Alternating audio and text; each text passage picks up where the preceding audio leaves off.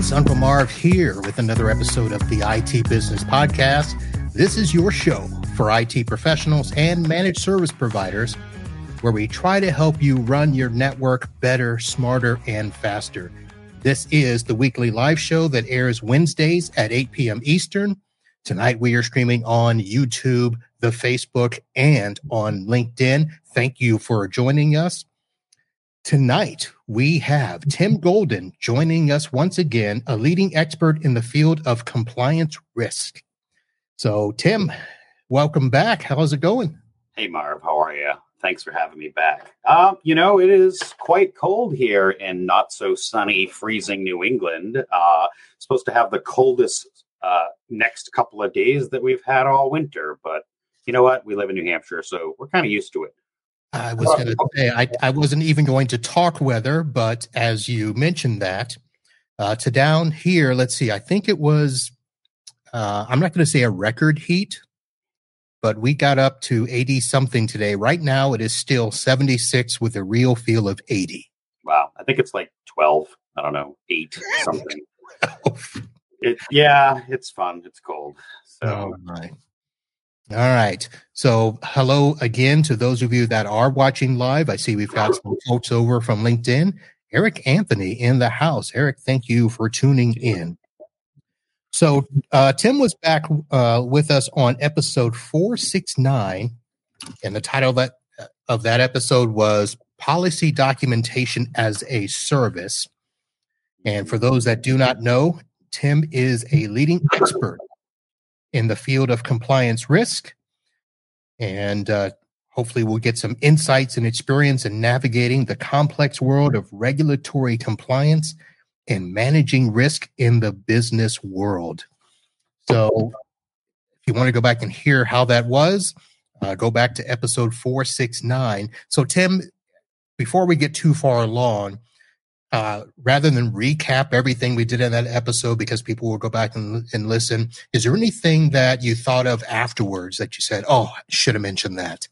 I always think of things that I probably could have done better or should have said.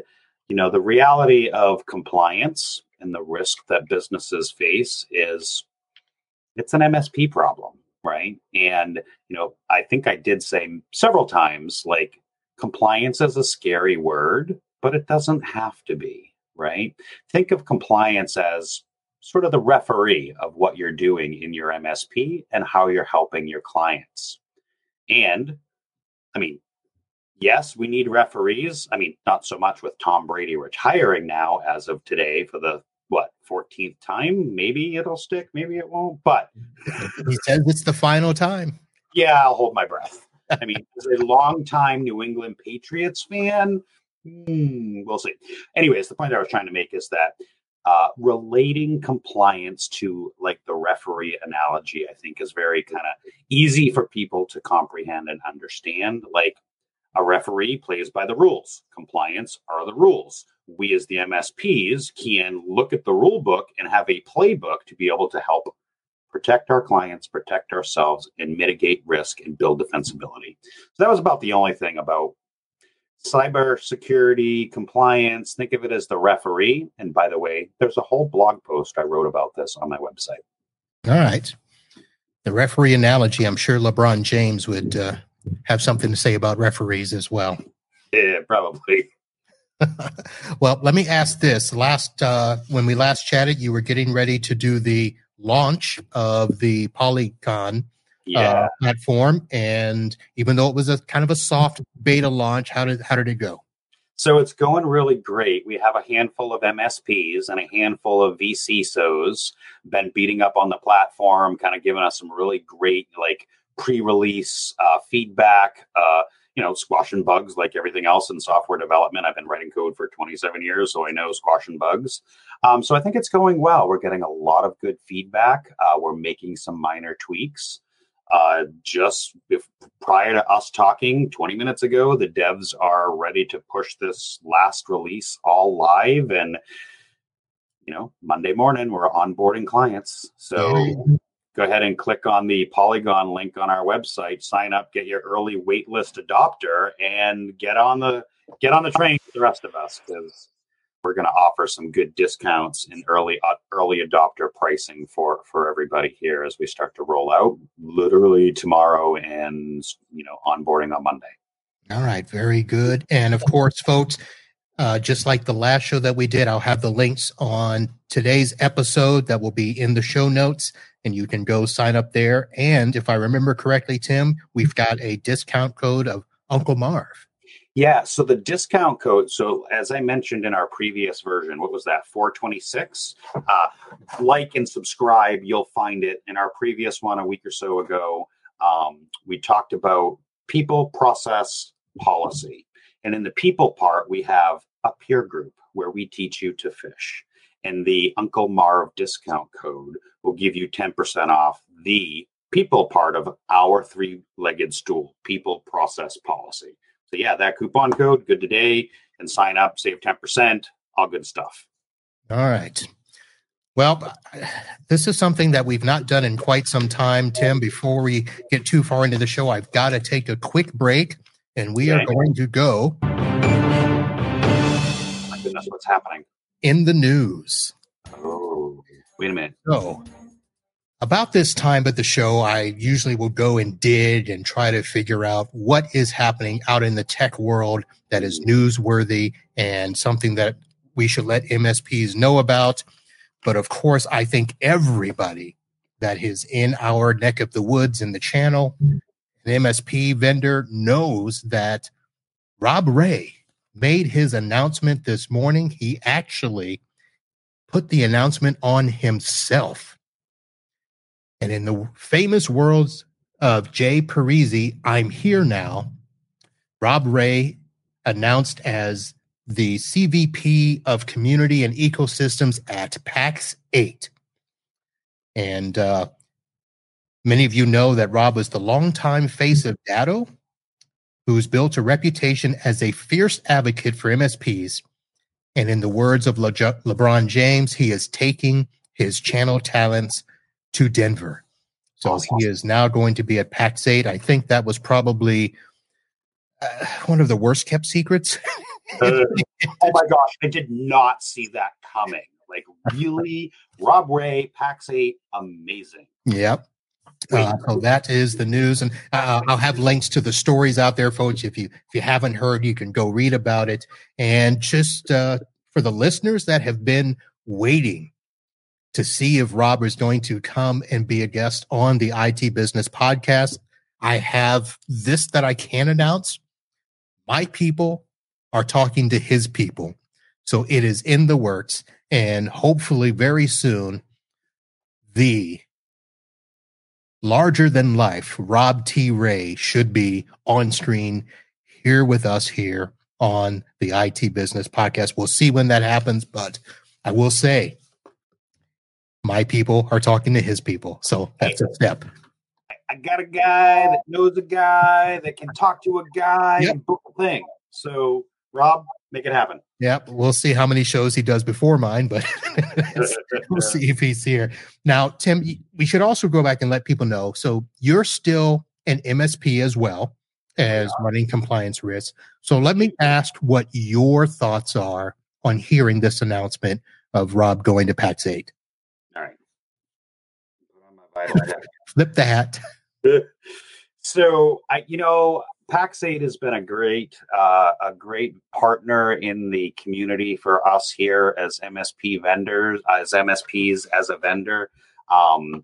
They've been able to bring a lot of good pieces.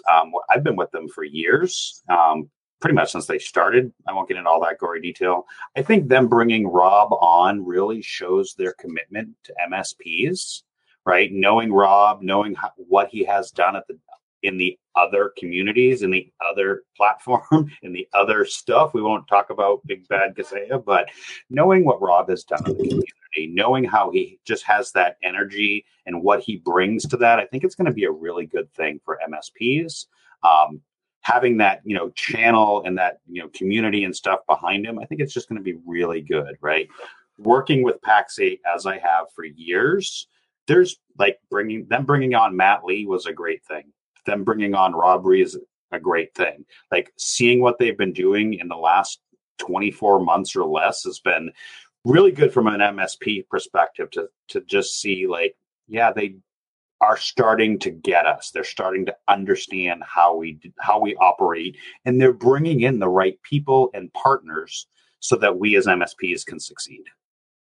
Yep, I totally agree. And full disclosure, I am a Pax8 partner, but I haven't bought anything with Pax8. So, full disclosure, Vital Tech Services, my MSP, is a Pax8 partner.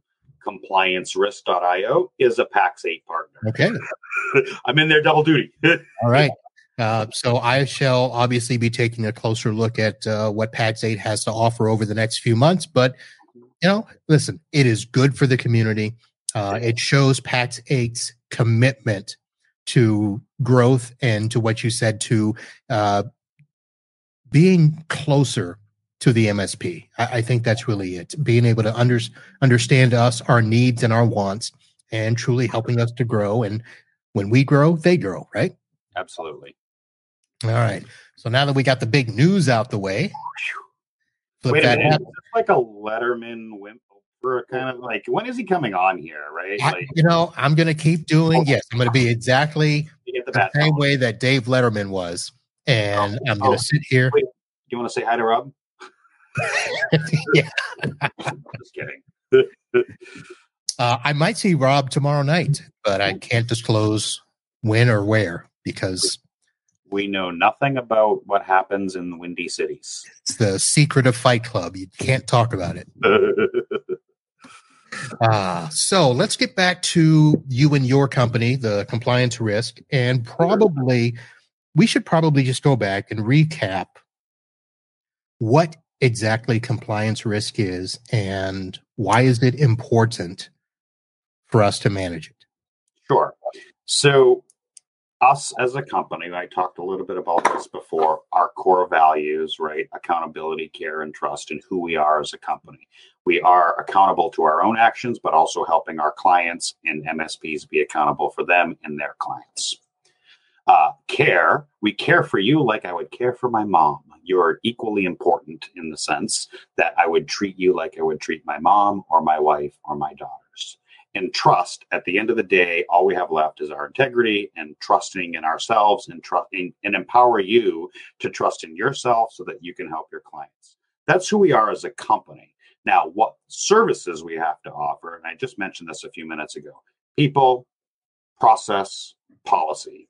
People, we teach you to fish by offering a peer group where you can come and join like-minded individuals and have the hard conversations in a closed atmosphere where it's safe to ask the questions that you don't want to post on Reddit and get spammed. So the people part of the peer group, we teach you to fish. Process, I mean, we talk about this all the time. Having documented, repeatable processes makes you operationally efficient, gives you the tools and technologies to make your business better, more efficient, and make your clients better and more efficient. We partner alongside you in the compliance realm to fill the gaps to help you build a solid compliance program. We fish with you. And now, launching Polygon is our policy documentation platform as a service. Being able to provide a safe and secure SaaS-based multi-tenant application where you and your clients can have one central repository of a complete policy governance program, from alignment in writing to authorization, getting somebody to approve it, to actually training and adopting with end users, and assessment and reviewing these things. All of that in a SaaS-based automated way for you to help your clients. Where that comes into play is things like this new FTC safeguard rule, where this stuff starts to apply to you and can probably apply to even more broad of your clients going down the road. If you have a client that offers financing, chances are this FTC safeguard rule can apply, which means you might need a solid policy governance program in place. People, we teach you to fish. Process, we fish with you. Policy, we bring the tackle box. So on the last show, we went a little deeper into that and talked about all the things that we need and the steps and stuff. So let's flip this a little bit and talk about what might be the risks of not doing this. I mean, we think of it from a perspective of getting our clients on board and they have to do it because of either HIPAA, FINRA, or whatever. Mm-hmm. But that doesn't address the stuff that we need to do and the way we need to manage it. So let's first talk about what's the risk of not doing it? Yeah. So the risk of not doing it, there's a couple of pieces, right? So employees can go rogue. They aren't necessarily governed, right? So a good friend of ours, John over at Sasleo, he built Sasleo to help find SaaS-based applications or shadow IT. Great, awesome tool, good friend, go check them out. However, if we had a policy in place that talked about not installing or signing up for stuff and having a governance policy, when they did sign up for things, we would have a procedure, a process in place to help guide that user. When you don't have these things, I mean, I talked to a customer a couple of weeks ago on our MSP side. They had 5 CRM platforms. 5. They signed up for one, used it for 30 days. Then they signed up for another, used it for their free 30 days. Then they literally 5 different because they had no policy and no procedure around governing that. That was just one little company in one little instance. So part of the risk of not having it is things like shadow IT can happen. Things like employees not knowing what to do in case of an incident. Right. One of the things we build under our MSP for every one of our clients is a who to call checklist. And we make sure every employee from onboarding and quarterly reminders of here's who to call when something happens. The internet's out in the office. Call the IT company, call Verizon. Phone isn't working, call AT. Like having just a who to call checklist as part of your policy governance can eliminate a lot of the headaches and a lot of the business challenges and risks that they face without even knowing it. So having that checklist sounds like it could, obviously force people to put together, clarity and direction. And it can take out the poor decision making. Yeah. If you follow the checklist, you don't have to worry about making the wrong decision, right? Yeah, it does help with poor decision making, and checklists are very important, right? Checklists are like the second part of a policy governance. So you have a policy that defines the who and the what. And then the checklist or the standard operating procedure, SOP, that checklist is the how, right? And they kind of go hand in hand. Sometimes documentation mesh the two of those things together, and sometimes they're completely separate documents. I love checklists when and where appropriate. Okay. Now, one of the things that worked with an incident response plan is, at least from my experience, is you have to put, if this happens, this person is responsible for this. This person is responsible for that. Contact this. But I don't think in all of my processes, and I'll just be honest, I don't think we have that throughout the entire process. Mm-hmm. Now, from what I understand, you guys can help with is you're going to provide that every step of the way. Am I correct in thinking that? So yes and no, right? So one of the big pieces of a policy governance program is the alignment piece, and aligning that documentation to actual business processes in place. And, this is why, having a solid program in place is important because it's iterative, and using a tool like Polygon helps you to iterate through that. So your question to answer specifically, you have an IR plan. It's got 6 of the 12 steps defined. You haven't flushed out the other 6 steps yet. You plan to. So great. You publish as is because this is what exists today. Right. And you note that this is a living, breathing document where changes do come, right? So where does Polygon help with that? making sure that you're following through the process, right? And specifically with an IR plan, we're going to help you manage that workflow of this is the version we have today. These are what the end users have been trained on today. And a month from now, when we change that, we can push it back out to the end users. And 3 months from now, when we build our defensibility and we continue to build our security posture, those documents continue to align with our practices in place. So basically, helping to create the process, manage the process. Can it help enforce the process? So where we're heading with the product is, do I let cats out of the bag? Hey, IT Business Podcasts. You heard it here first. So where we'd like to head with this is you have a documentation program in place saying, this is what we do. The CEO has authorized it. The end users have been trained on it. Polygon can manage all of that. Phase 2 down the road, now prove it.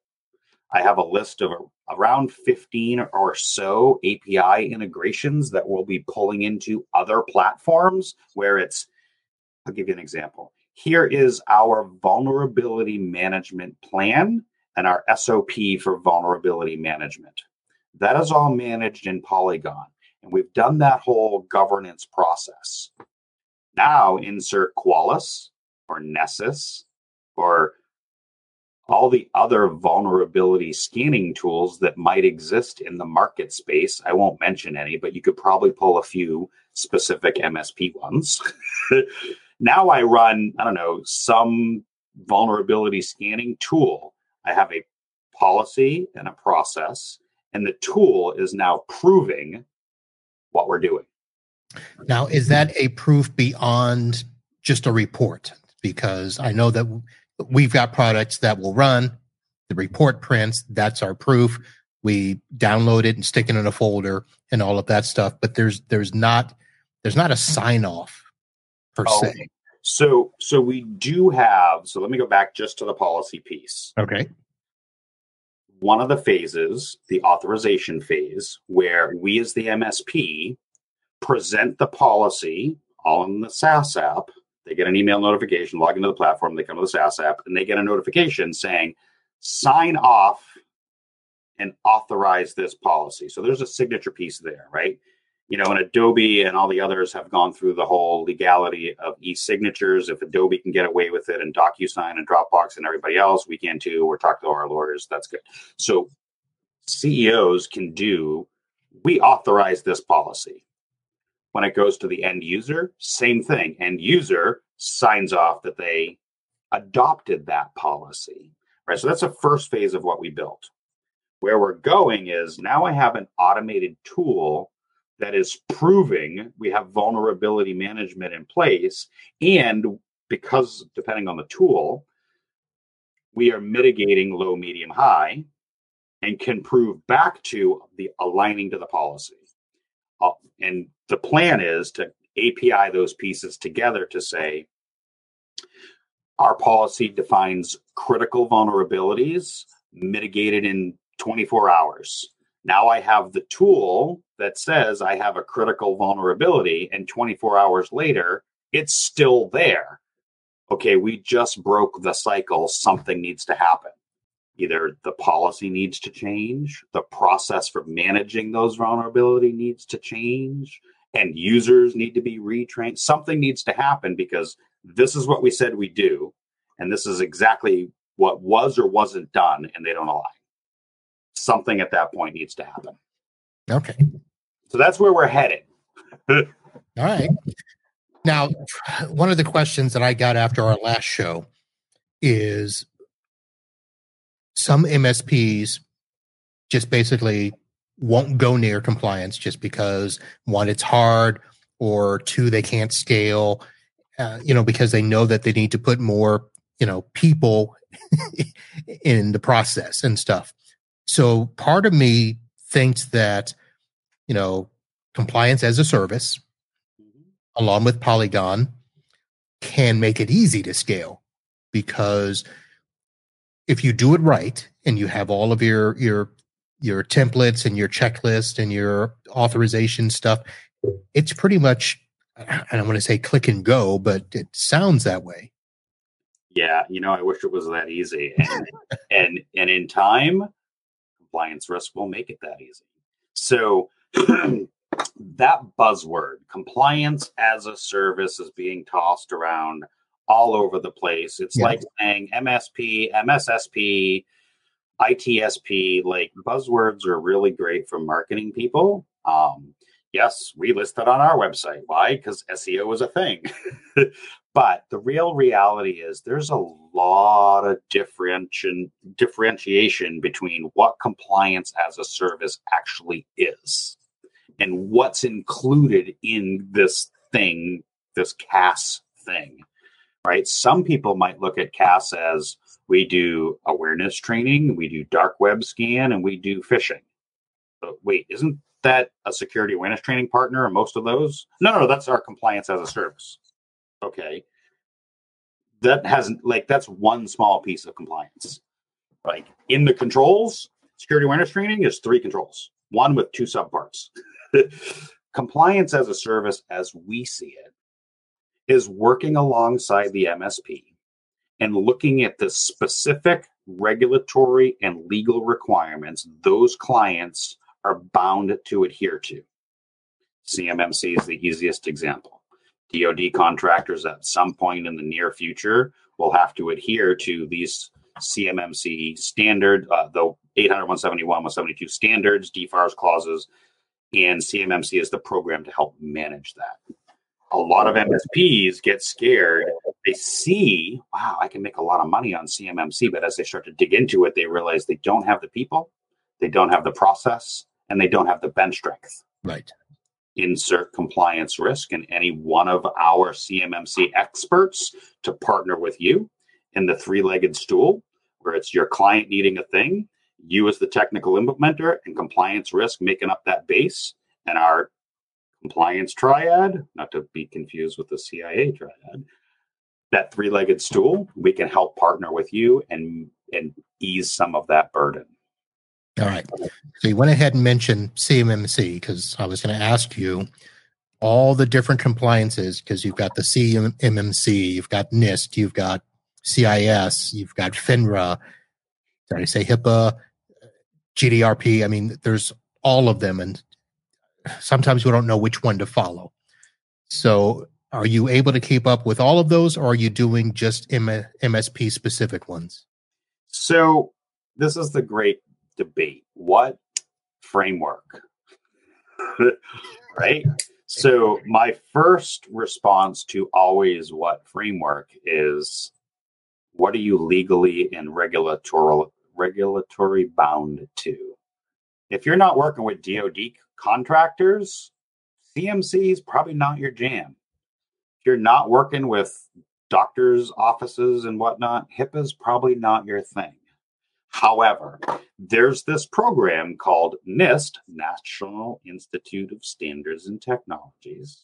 They have this catalog called Special Publication 800-53, and there's over 1,000 controls in there.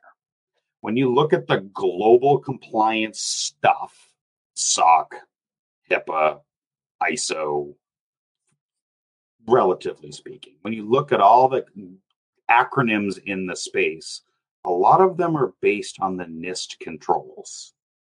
So do I suggest NIST and the NIST framework? It's a good starting point. However, CIS, the Center for Internet Security, has introduced their new revised program with multiple different implementation groups. Used to be called the top 20, the top 18. I forget what it was called. Now it doesn't matter. CIS has a great program, and it's iterative and it's obtainable. But I would take it one step further, specifically for an MSP, and I would take it to CompTIA. CompTIA has recently rolled out their Trustmark program. Trustmark program is a way for MSPs to gain, I hate to say a badge, but yes, a badge, bragging rights, all the good stuff of CompTIA, this global entity in the IT space now walks us through this thing, and as I like to say, you have that. Gives us the stamp of approval, right? So if I was an MSP starting out and trying to say, where should I go in picking a framework and how do I do this? I would probably start with a CompTIA Trustmark program after looking at my individual legal requirements. Very interesting.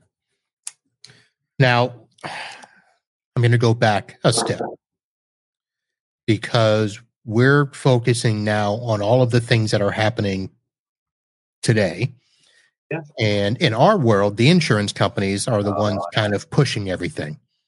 Mm-hmm. So let me ask you in your opinion, and I didn't prep you for this, and so if you can't answer or don't want to, you don't have to, but what do you think has happened in the landscape over the last couple of years that has forced us now to deal with a lot of this changing compliance stuff?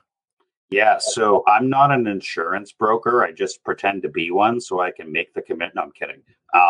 So I do have friends that work in this space. Good buddies, Wes and Dustin, those people, and Reed, all those people over at Fifth Wall. If you don't know them, go check them out.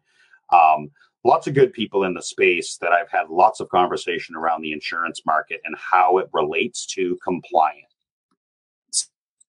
Here's the thing. Insurance data, that's all about a 4-letter word. You know what that word is? Risk. Yes, it's in my name. Right?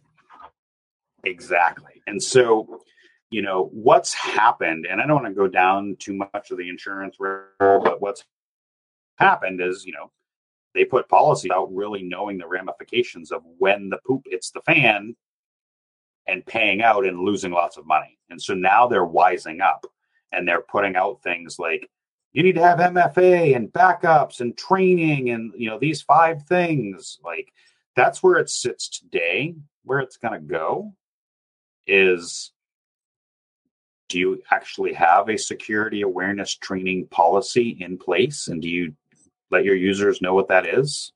Do you actually have a backup and disaster recovery plan and policy? And is that policy and plan managed on a regular basis and updated? Like today, I don't want to get into all the legislative things and right now the insurance industry is starting to drive a lot of the compliance stuff because they're the ones taking the financial hit. Right.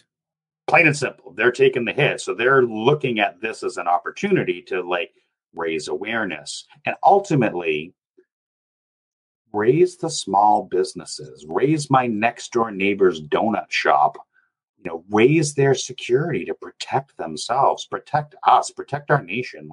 How many years, decades ago, it was all about privacy and identity theft was all over everywhere, right? We'd heard, and now we don't hear about that as much. Why? Because we educated the population on the risks that they faced. Same thing with cyber risk now, right? Building the awareness, building and insurance is driving that. And not only did they take the risk, but they're looking to shift that back to us. Great point, right? So, obviously risk is when and where appropriate that you can offload some of that risk. I mean, it's good business practice for insurances, right? When they look at the 27 something year old person that's starting a family and, works from home, or they look at the, reckless 17-year-old with a Ferrari, they are completely different risk baskets, right? Well, in the cyberspace, they don't have that data yet. But as we continue to build our defensibility and our education around protecting our businesses, they're going to start to get that data. Right now, and rates are through the roof, and they're going to continue to stay through the roof because they've taken the hits. Yep. So let me explain to the audience why I felt comfortable asking you these questions, even though Compliance Risk, the company, hasn't been around for a while. You yourself have been in compliance for 20, how many years? 2006-ish. Okay. 17, I don't know. Depends on when this is airing. So we'll just stick with 2005, 2006. You can do the math. All right. And you've done this not just on a little SMB level like most of us. You were dealing with, government stuff and where it really matters. I would say it matters. I mean, it matters everywhere. But yeah, I mean, it matters at the feds. The feds dictate a lot of this stuff. And like I mentioned before, NIST 853. You've probably maybe heard this term FedRAMP before, right? So yeah. FedRAMP is another federal program, similar but different, but similar but different than CMMC. It's been around for a long time. And it basically is a similar type of process where you have a list of controls and you're assessed against those controls and you continue to, build your posture and defensibility against those controls. And so, yeah, we got a little contract back in 2006 that had one sentence that said, you will adhere to NIST 853. What? You couldn't even Google 853 back in 2000. And nobody knew how many pages 853 was. Oh, I do. It's literally sitting right there in a wheelbarrow, 7-inch binder, 4 of them. I should have given you that picture. I took a picture when I was in my office not too long ago of all the binders that I had. So we had somebody in the chat on the LinkedIn, and because of the way StreamYard is, I could not see the name of this person, but when you were talking about, raising the neighbor, that person wrote, raise the security poverty line. Yeah, good stuff. Good stuff. I think that was my good friend, Shanna. So Hello, Shanna. Thanks for hanging out and watching. Hey, Shanna, how are you? Thanks for joining. Raising the security poverty line is really great. When I think about that, I think technical debt. I think, there's a cost to doing security, right? There's a cost to protecting your business, but there's also a cost to not doing it, right? There's all these calculators. You can figure it out. And really, you as the business owner need to calculate, not doing this could cost me blah, and don't be fooled. It's not if, it's when. And I say this from the heart because there's a local veterinary clinic here that got hit on a July 4th weekend of a thing. I won't get into the details, but you could do the math. And they lost 30 years of a family business like that. No backups, no nothing. Gone. So it's not a matter of if, it's when, and you're never too small. And now with things like Chat GPT and, AI code generators, ransomware as a service is a thing. Yeah. We're not even going to get into that. That's that's another episode. It is. And it's going to be a big one. So let me ask, even though we talked about, you let the cat out of the bag about what you're hoping to do and accomplish, is there anything out there on the horizon that you think that we in the channel should be taking note of? So you mean from a compliance perspective? Yeah, just in the way that we have to. I think we're starting to understand we have to do it, and we're trying to figure out what that is, the thing we have to do. You guys are doing a pretty good job of outlining a lot of that for us. But do you see something coming that we, as an MSP, as an IT provider, we may not be aware of, but you might be aware of, other than the insurance companies shifting their risk? So, yeah. All right. So I'll back up, probably 12, 18 plus months. There are a couple of executive orders out there, a couple of things in Congress. There is actually a definition now on the books in front of Congress and in one of the new pieces of legislation they're pushing forward that actually defines an MSP. Right? CSP, cloud service provider, has kind of been there for a fairly long period of time, but now they actually are using I'll put it link someplace chat. Maybe I'll do a blog post about it. But the term MSP is in the words actually in one of our government contract, it actually spells out in a couple of paragraphs, managed service provider, IT service provider, that organization in which is providing services to your organization are specifically called out. Mm-hmm. And potentially applying downstream FedRAMP controls. So how does that apply to the MSP? There's this thing in the compliance world called shared responsibility matrix. That's a whole nother episode.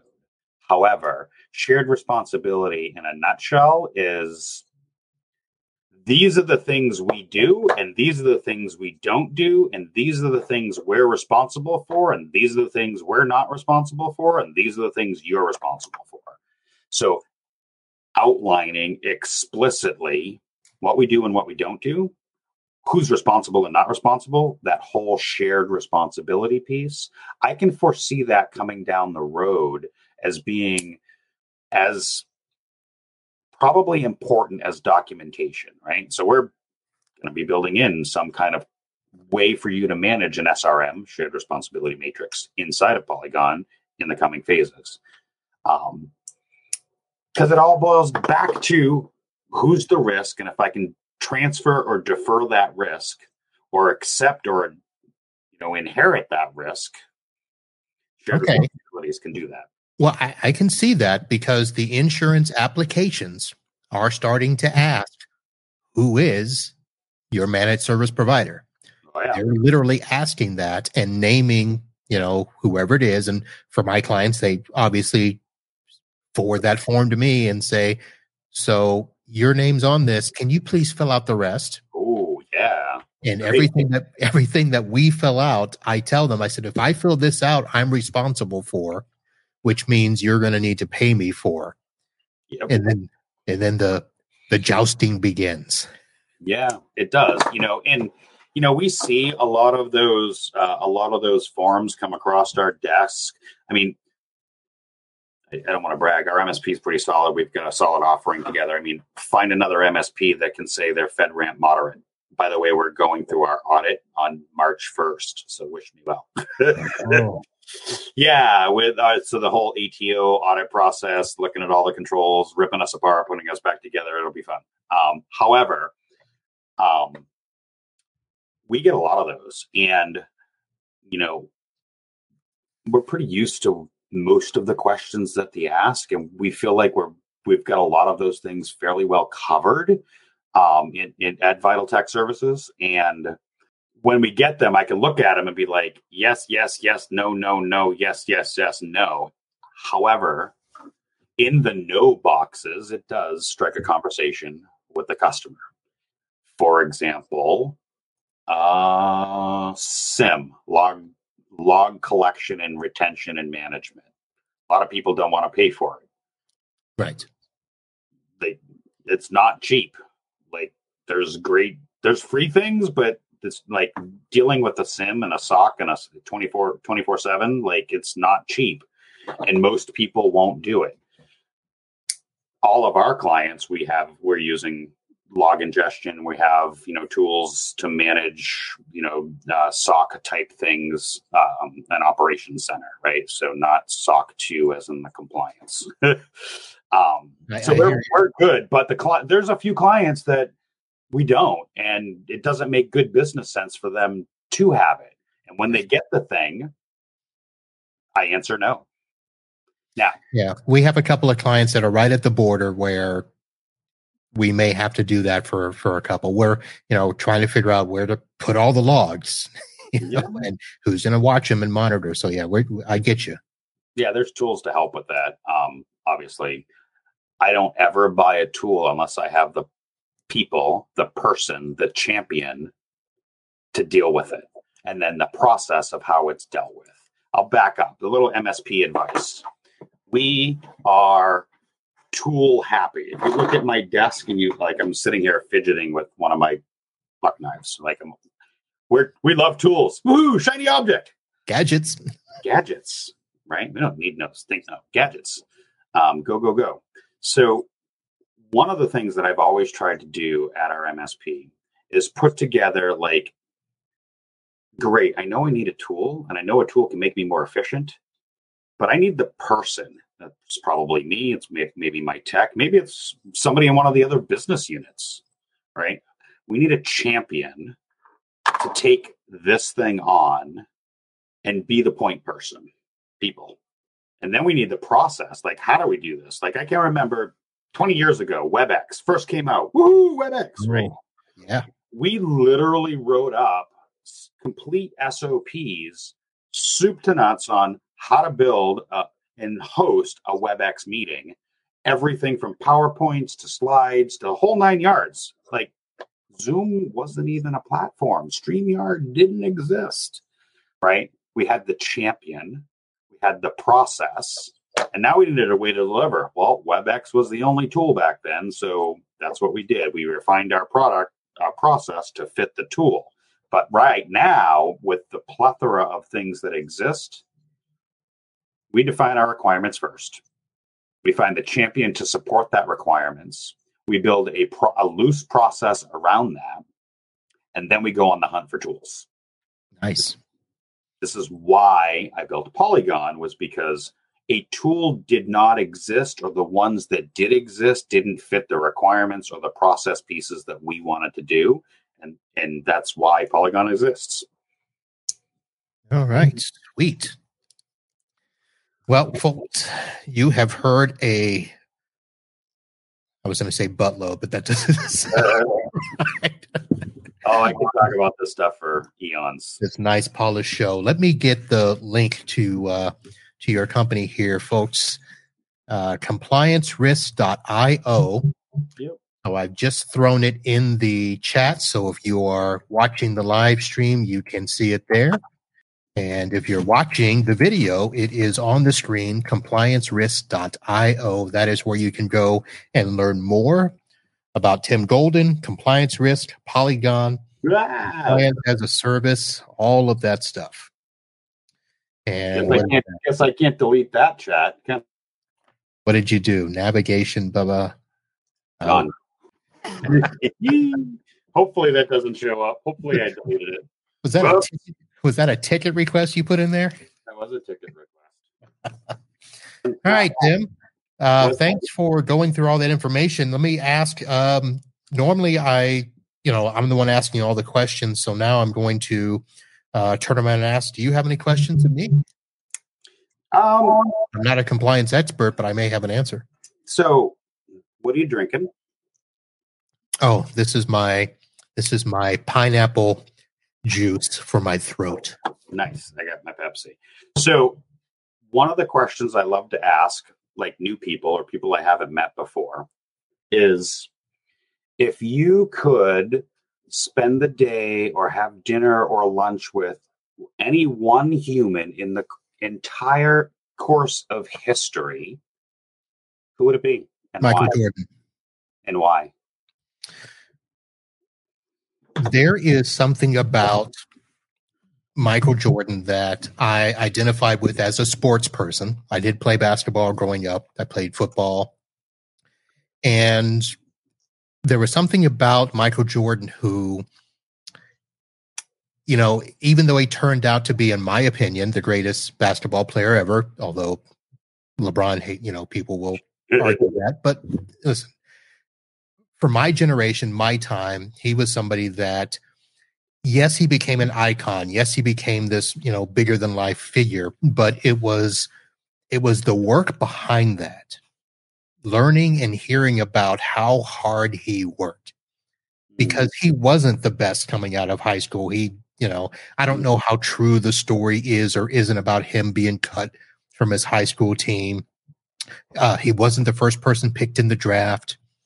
He wasn't the biggest, the fastest, the strongest, but every step along the way in his career, he worked to make himself better, even though he was already considered the greatest basketball player that year and for those years before he won.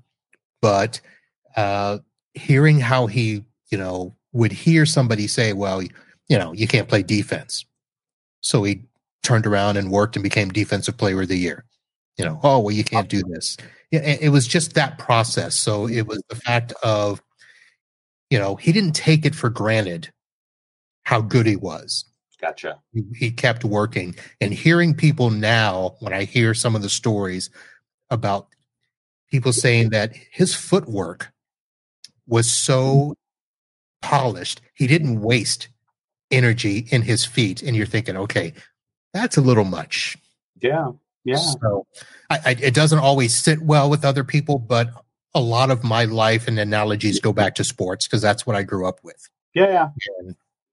I can relate in some levels. Football is my jam. Beyond that, I don't really watch a lot of sports. When the Patriots lose and they're out of the season, my wife gets me back on Sundays. Wow. So, but yeah, that's really great. I think I don't want to use the word like having a hero or having that person. Like, it's just always a good conversation starter. Like, who and why? Because where am I going to go with this? So I used to spend a lot of time. All right, I'll just be open and honest. So, for health reasons and personal reasons, I gave up alcohol. Says the guy that was going to start his own brewery and distillery. So there's a long story there.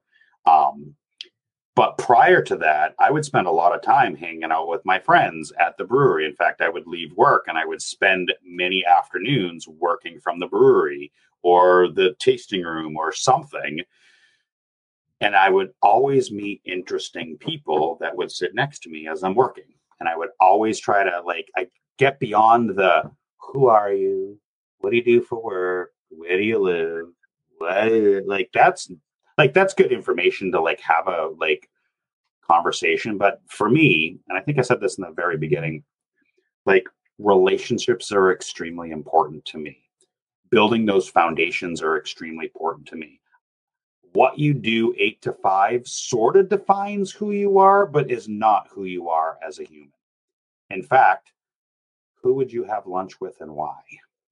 Will tell me more about who you are as a human. You're passionate about the drive that he had, right? To get to, in the adversity that he had to overcome, right? To get to where he was, to be this great basketball player, right? That tells me a lot about you as a person. That tells me that you're driven, that passion for stuff that you see in that, it just tells me more about you than what do you do for work? And that's kind of who I am as a person, trying to dig a little deeper out of the gate. It comes off scary sometimes when I meet people, but a little creepy, maybe. No. Yeah. But, another good one is if you were trapped on a desert island for a week, who would you bring with you and why? Yep. I've heard some of those. So let me tell you what this has done, Tim. Okay. This has gotten you out of the Florida Man Challenge and the Random Question Challenge. Oh, okay. Because I'm just going to basically turn the question back on you. And I'm sure you've answered it before. I have not heard it on another podcast, so I've not heard you say it, even though you may have done it publicly before. But if you could meet one person in the world, who would it be? So there's a period, there's 2 periods in time that I really wish maybe in a past life I lived. One of those periods is during the Roman Empire gladiator type days, where I would love to be in that part of that Spartacus stuff. But more recent history, the 1800s, the Lincoln era, right? So there's a period. So Lincoln would be the guy. Okay. Right. But his successor would also be the next guy, because those 24 months, those 2 to 3 years of leading up to his assassination, and then just after that, I think really shaped a big portion of our future. Right? I think Lincoln was a fascinating man. I've done a lot of research on him. I've read a lot of podcasts, a lot of books, a lot of stuff on him. Pick the Gettysburg Address. Like, what he was able to say in such short amount of words was powerful. Right? Love him or hate him, all the things that were good and bad. I wanted to be able to learn from that kind of individual that can take 20 words and impact lives forever, or 50 words or 100 words. Like, you know what I'm saying? Like, I do. Gettysburg Address. I could ramble on. I mean, whatever, it doesn't matter. I think Lincoln is really fascinating to me. So it's funny you should say it like that, because there are times where the wife and I will be watching TV and we'll stumble across a lot of these. They're not documentaries, but they're those little mini series that they, they had, I think it's around 2010 or whatever, they were doing the ones on Ben Franklin and Thomas Jefferson, and getting a feel for what may have been going on in their minds in these pivotal moments in time. And so I do myself find start to look at, I want to know what was happening here as it relates to this moment in time. So it sounds like you do a lot of the same thing.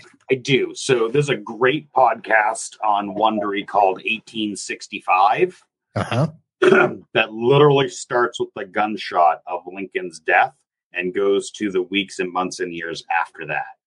And it's fascinating to me. Like, if you didn't listen to this, we're not taught that stuff in school. Like, unless you're researching or looking at it, like seeing what, Edward Stanton did, seeing what, John,